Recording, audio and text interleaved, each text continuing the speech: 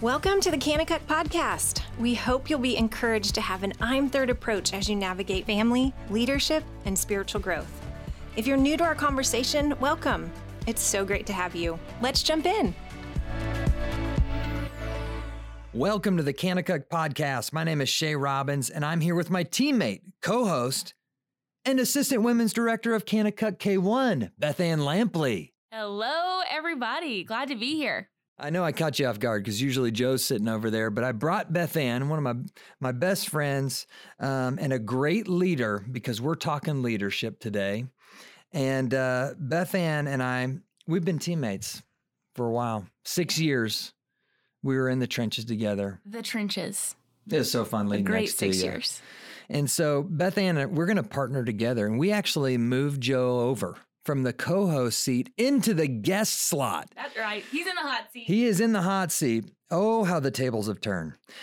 We've got a great show for you this week, and we're talking about Christian leadership. So we brought in the big dog, Joe White. And specifically, we're going to do kind of a special series. It'll be a 6-part series. The first episode of every month of the Kanakuk Podcast is going to be a part of this leadership series. Joe is in the process of writing a book, Spirit Leader, and Joe's been passionate about leadership for decades now and has created a culture here. In fact, our mission is to develop dynamic Christian leaders. That's what we're all about.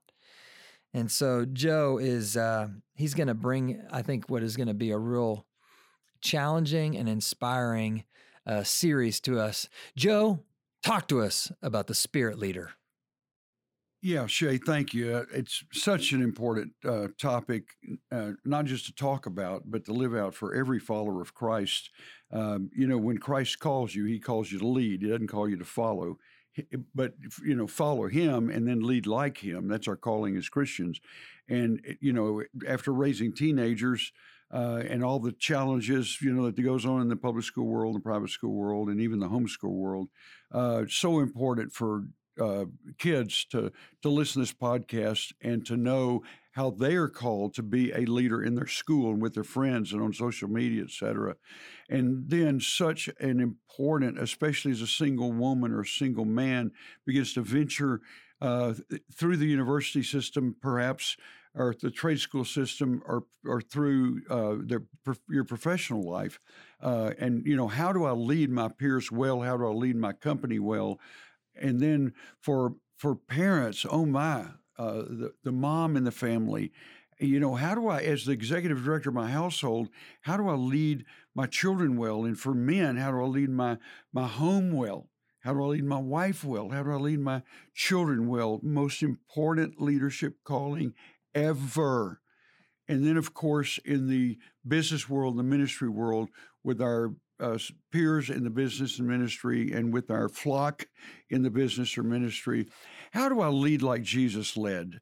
So wherever you are, whatever walk you are, as a called leader, how do we do that at our best and highest and most Christ-honoring level?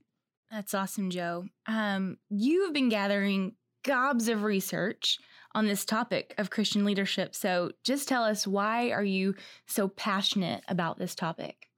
Well, Beth Ann, looking at you and just the way you lead so well, my oh my, how you lead your team at K1, and Shay, one of the best leaders that honestly I've ever met in my life. I love that you say the word gobs. I don't know if you got that from your country upbringing or what. I am from Mississippi, Joe. Globs. Okay. There's gobs, all kinds of stuff down there. But yeah, as Shay said, my commitment to leadership, living it, teaching it, best I can, modeling it, is our camp philosophy, as Shay said, is we do everything to build next generation Christian leaders in our company. And I mean, everything we do around here is to build as 8-year-olds, 7-year-olds, 16-year-olds, our staff, our leadership teams. How do we develop next generation Christian leaders, biblical leaders, who will go out from camp and lead this nation and this world? Coach, You've said in side conversations that the spirit leader truly it's the DNA of leadership. What is it in your mind that makes up a great leader? What are kind of those core components? Well, Shay, first of all, as I write, and I love to write, I write a book about every year or two. I get these urges, and I feel like they're from the Lord in my heart, and I can't not write about them, and I can't not teach them to our team. But the spirit leader is getting leadership on the bottom shelf where the cows can graze on the hay, as my daddy used to say. And then bringing leadership through the lens of Jesus, seeing leadership through the writings of Matthew, Mark, Luke, and John, the greatest books ever written about the greatest leader who ever lived. And as I read and as you read from this broadcast own those 4 great books, and you put on the lens of Jesus as a leader, how do you see Matthew writing about this incredible and comparable man as a leader in the things that he did? And it'll make the Gospels come alive to you in a whole different way. And listeners, what you'll find as you do this, seeing Jesus as a leader through the Gospel accounts, you'll begin to embody those same qualities yourself. Wow, Jesus, as a leader. And you see it in mathematics and drama and science and arts and everything else. Pascal, one of the greatest mathematicians who ever lived, said Jesus is definitely the God of men. Apart from Jesus, there's only darkness, destruction, death, and sin and misery. And in military history through the years, I was reading about Napoleon recently, who said that everything in Christ astonishes me. These are the words of Napoleon Bonaparte, the great French icon. He said, his will overawes me, his spirit confounds me. And then in politics, I was reading about Washington recently as he was speaking, and he said the most important thing you can do is learn the teachings of Jesus Christ. And Abraham Lincoln said, the Bible is God's greatest gift to men. And the man that we know as "give me liberty or give me death." Everybody knows Patrick Henry's quote. In those days, he was more famous for saying the Bible is the best book that has ever been written or will be written. I'm a fan of Ben Carson, one of the leaders of our nation. As Ben said, when I asked him through a friend what had defined Jesus as a leader, and he said, when I remember, and I have a hard decision to make, that Jesus is my role model, he said the decision becomes perfectly clear. And so throughout history of our nation and our world, you see Christ, the astonishing leader, coming to the forefront of other great leaders' minds. That's, Shay, how important the content of what I'm trying to bring out in this book is. That's awesome, Joe. And there really is no greater example of leadership than Jesus. So love that you bring all those points up. I'd be interested to hear, Joe, you've been a student of leadership for over 50 years. You're doing all of this research currently and writing this new book on Christian leadership. What are you finding, all that you're reading and learning and researching? What is sticking out to you the most? Beth Ann is an old, broken down, a guy with no legs and, looks like I ought to be, somewhere out in the pasture. I learned something about leadership every day. As a grandpa, I'm in it with my grandkids. I'm in it. And I memorize scripture with them, and we have deep talks about issues in their life and about the Lord. And as a dad, continuing to be a good encourager to my grown children. And then as, kind of this whole Kanakuk family that I'm involved with, I'm learning every day. And what I'm really learning in the last decade of my life is how great it is as a leader, even as a parent of children, if you're in that shoe, or even in, in your young single life, or even as a high school kid out there on a high school campus, that the greatest part of leadership that I'm learning is watching others succeed. It's so much more fun to coach others in leadership than it is to do it yourself. And the other thing I'm learning that is so exciting around here at Kanakuk Land, and as a family guy, is how important it is for the team to win. You know, we believe it here at Kennecott Land. It's the team that wins. And we hire team builders. We don't hire individual stars. We hire team builders. And we train and teach team leaders around here. I was just reading yesterday about Mia Hamm, probably the greatest soccer player that ever lived, male or female, Olympic gold medal after gold medal. And she said resolutely, as she plays soccer, I am a member of a team, and I rely on the team. I defer to sacrifice for the team, because the team, not the individual, is the ultimate champion. And then I was reflecting last night on a buddy of mine, Steve Loney, who recently coached the Dallas Cowboys offensive line, and they're all pro tight end. And I said, and I referred back to the first year of Dak Prescott and the first year of Ezekiel, when they were like rookies of the year, all pro. I said, Steve, I know the line does it. I know it ain't about Ezekiel, it ain't about Dak. It's about the offensive line that you're coaching. I said, you guys are making those guys look like rock stars. And he humbly said, the Dallas Cowboy offensive line realizes that no one is successful unless all 6 members of the offensive line are successful. He said, we realize that the success of the Dallas Cowboys rests on our shoulders as a team. And that, Beth Ann, may be the most valuable lessons of leadership I've ever learned in my life. Joe, if you're going to construct or build a model leader, and obviously you're doing that off the example of Christ, how would you package that together? I know you've been studying, you've come up with an acronym to help lay that out. How would you build that leader? Well, Shay, as I was reading through Matthew again for the 150th time, and I learned from my mentor, Dr. Howard Hendricks, years ago, every time you go into a passage of Scripture, read it like a love letter, and then read it like the first time. And so as those filters, are on me when I open up the Bible, I go in there like I've never been there before, and I go in there going, man, this is an incredible opportunity to fall in love with Jesus again. And to let God, be my first love in my life. And so I was going into Matthew, and I began to see Jesus as a leader. And as I said before, wow, what a lens to put on your reading of the 4 Gospels.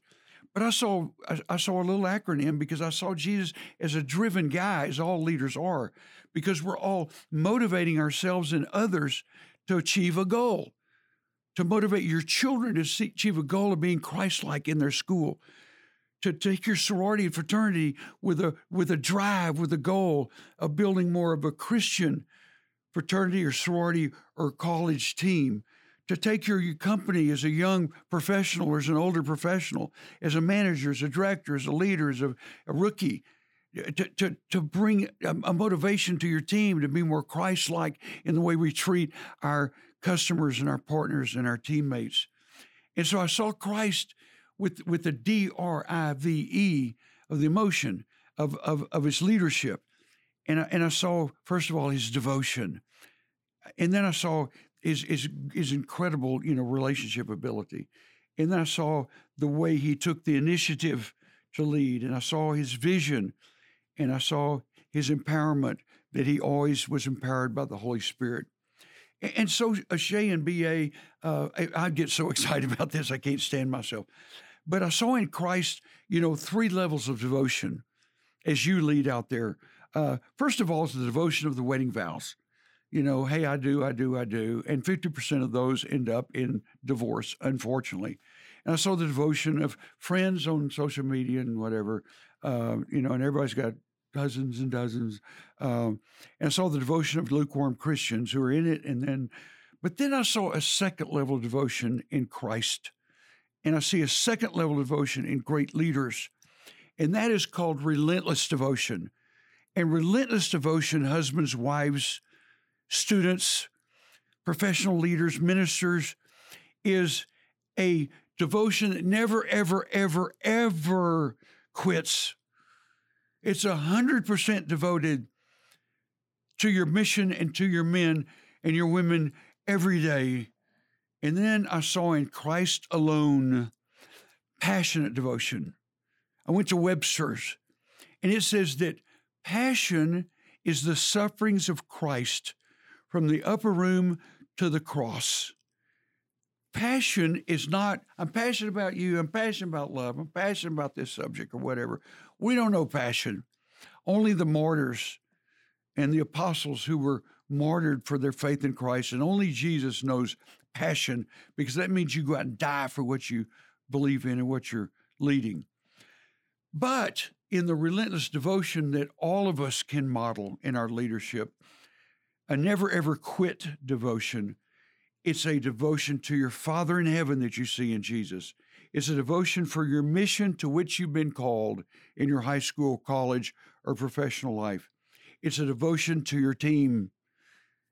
And then, Shay, in the area of relationships, yes, there's relationships, and we all have several or many.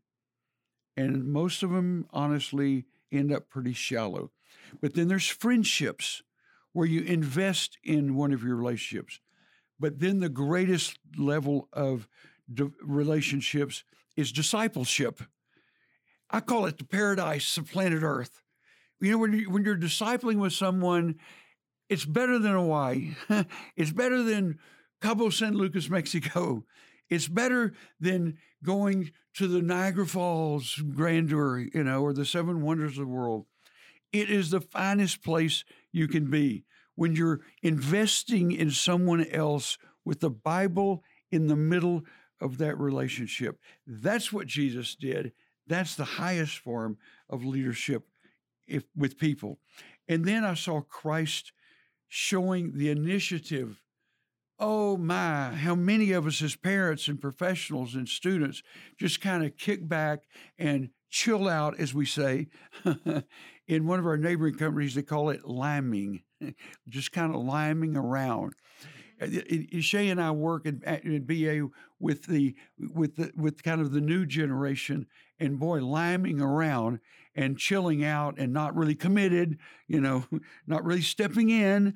It's kind of the way this new generation is, more than any I've ever seen before. And yet in Christ's leadership, he stepped into everything. He stepped into relationships throughout his life. And I mean, he stepped in deeply in relationships. He stepped into needs. If someone was sick, he stepped into their lives and emotionally healed them and physically healed them. And that passion is still alive today, by the way, in men and women who follow him. And then he stepped into his mission. Wow. Satan comes in, you know, early in his life, just after he's baptized. And he goes, hey, Jesus, take a shortcut. I'll make you famous. I'll make you successful.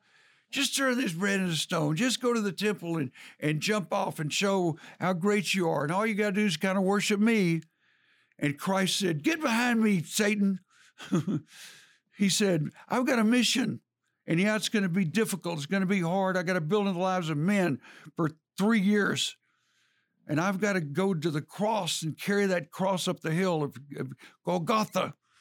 There's no shortcuts to great leadership that lasts forever. Get behind me. Boy, what did he have initiative, Beth Ann and Shay. Wow. And then Christ had vision. A great leader sees the big picture.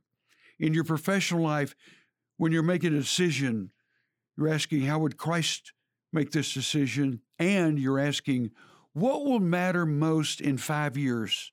What decision will be the most effective for our company in 5 years, in 10 years? The leader sees the big picture, but he also had a vision for his men. Shay, you know, and Beth Ann is athletes. A great coach doesn't coach seniors well. He or she coaches freshmen well. He or she coaches the high school recruits well in the first conversation. The great leader sees them not as they are, but he sees them as they will become. Christ saw Peter as he fell and fell and fell and fell as one of the leaders of the faith, as Christ would be crucified and resurrected on the third day. I love that about Jesus. He saw how you could become leaders out there. It's not that your children are falling on their face. It's seeing them as they will be one day. At Kanakuk, we have a philosophy. I'm going to believe in you until you believe in yourself. And I'm going to speak vision into your life until you begin to become that person that I see in you. And it happens every day on Kanakuk Hill. And then lastly, the empowerment of the Holy Spirit. I have fallen on my face so many times being impulsive and taking off on an idea, as this company knows me well. But by the grace of God, when Christ is the empowerment of what we do around here, wow, how ideas have taken off and built, wonderful memories. And he gets all the glory, trust me, for the things he's done, over the last 50 years at Kanakuk Land. It's Christ in you, the hope of glory, that makes a great leader. Joe, what a great setup for this upcoming series. Beth Ann, I want to toss it over to you briefly before we close. There may be folks sitting out there and have listened to Joe's just impassioned overview of what a spirit leader looks like. But what do you say to the person who is saying to themselves, I'm not a leader, this doesn't apply to me? Yeah, exactly. Well, so many questions are even being stirred up in me as I get to hear Joe just passionately share about this. And, first I want to say, Joe isn't just assuming these things about Jesus, but we get to read them in his word, which is just amazing. But I would say to that person that says, I'm not a leader, it's not my spiritual gift. You have been made in the image of God, and you have intrinsic value. And like Joe said about the empowerment, you've been given the gift of the Holy Spirit. So because of that, because you've been given the Holy Spirit, because you've been made in the image of God, you are a Christian leader, and leaders are going to look different. I think that's what we have to remember. Most people assume leaders are up front. They're the loudest. They have the biggest following. But God has given us each a sphere of influence. And so I would say, own your sphere of influence and don't just believe in yourself, believe in the God who is in you. The Holy Spirit has come to dwell among us. God has made his home within us. And only because of that, we're able to be leaders. That's right. In this secular, broken world, if you choose to follow Jesus, you're going to be swimming upstream. And you have to be a leader. You have to be set apart. Join us next month as we dive deeper into the devotion of a spirit leader. Thank you for sharing your time with us today. We hope today's conversation serves to fuel your I'm Third approach to leadership. With that, we'd love to pray for you. Father, we come to you today, and I just want to pray confidence into our listeners, that they would know in their heart that I am chosen, that I am set apart, that I am an alien and stranger in a foreign land, and I should look different. Because I believe in Jesus, therefore I am a leader. I pray that they would be emboldened in that truth, God, and I want to ask, God, that this message today would feed that desire and the understanding of what it looks like in their life today practically. It's in Jesus' name we pray. Amen. We hope today's conversation left you encouraged, strengthened, and empowered. If you haven't had a chance, please subscribe to our podcast today to stay up to date with the latest episodes. If this podcast has helped you in any way, please consider rating us, writing a review, or sharing it with others so we can continue to build you up with an I'm Third approach to family, leadership, and spiritual growth. For more information about the podcast, visit kanakukpodcast.com. And for more information about Kanakuk, you can visit kanakuk.com.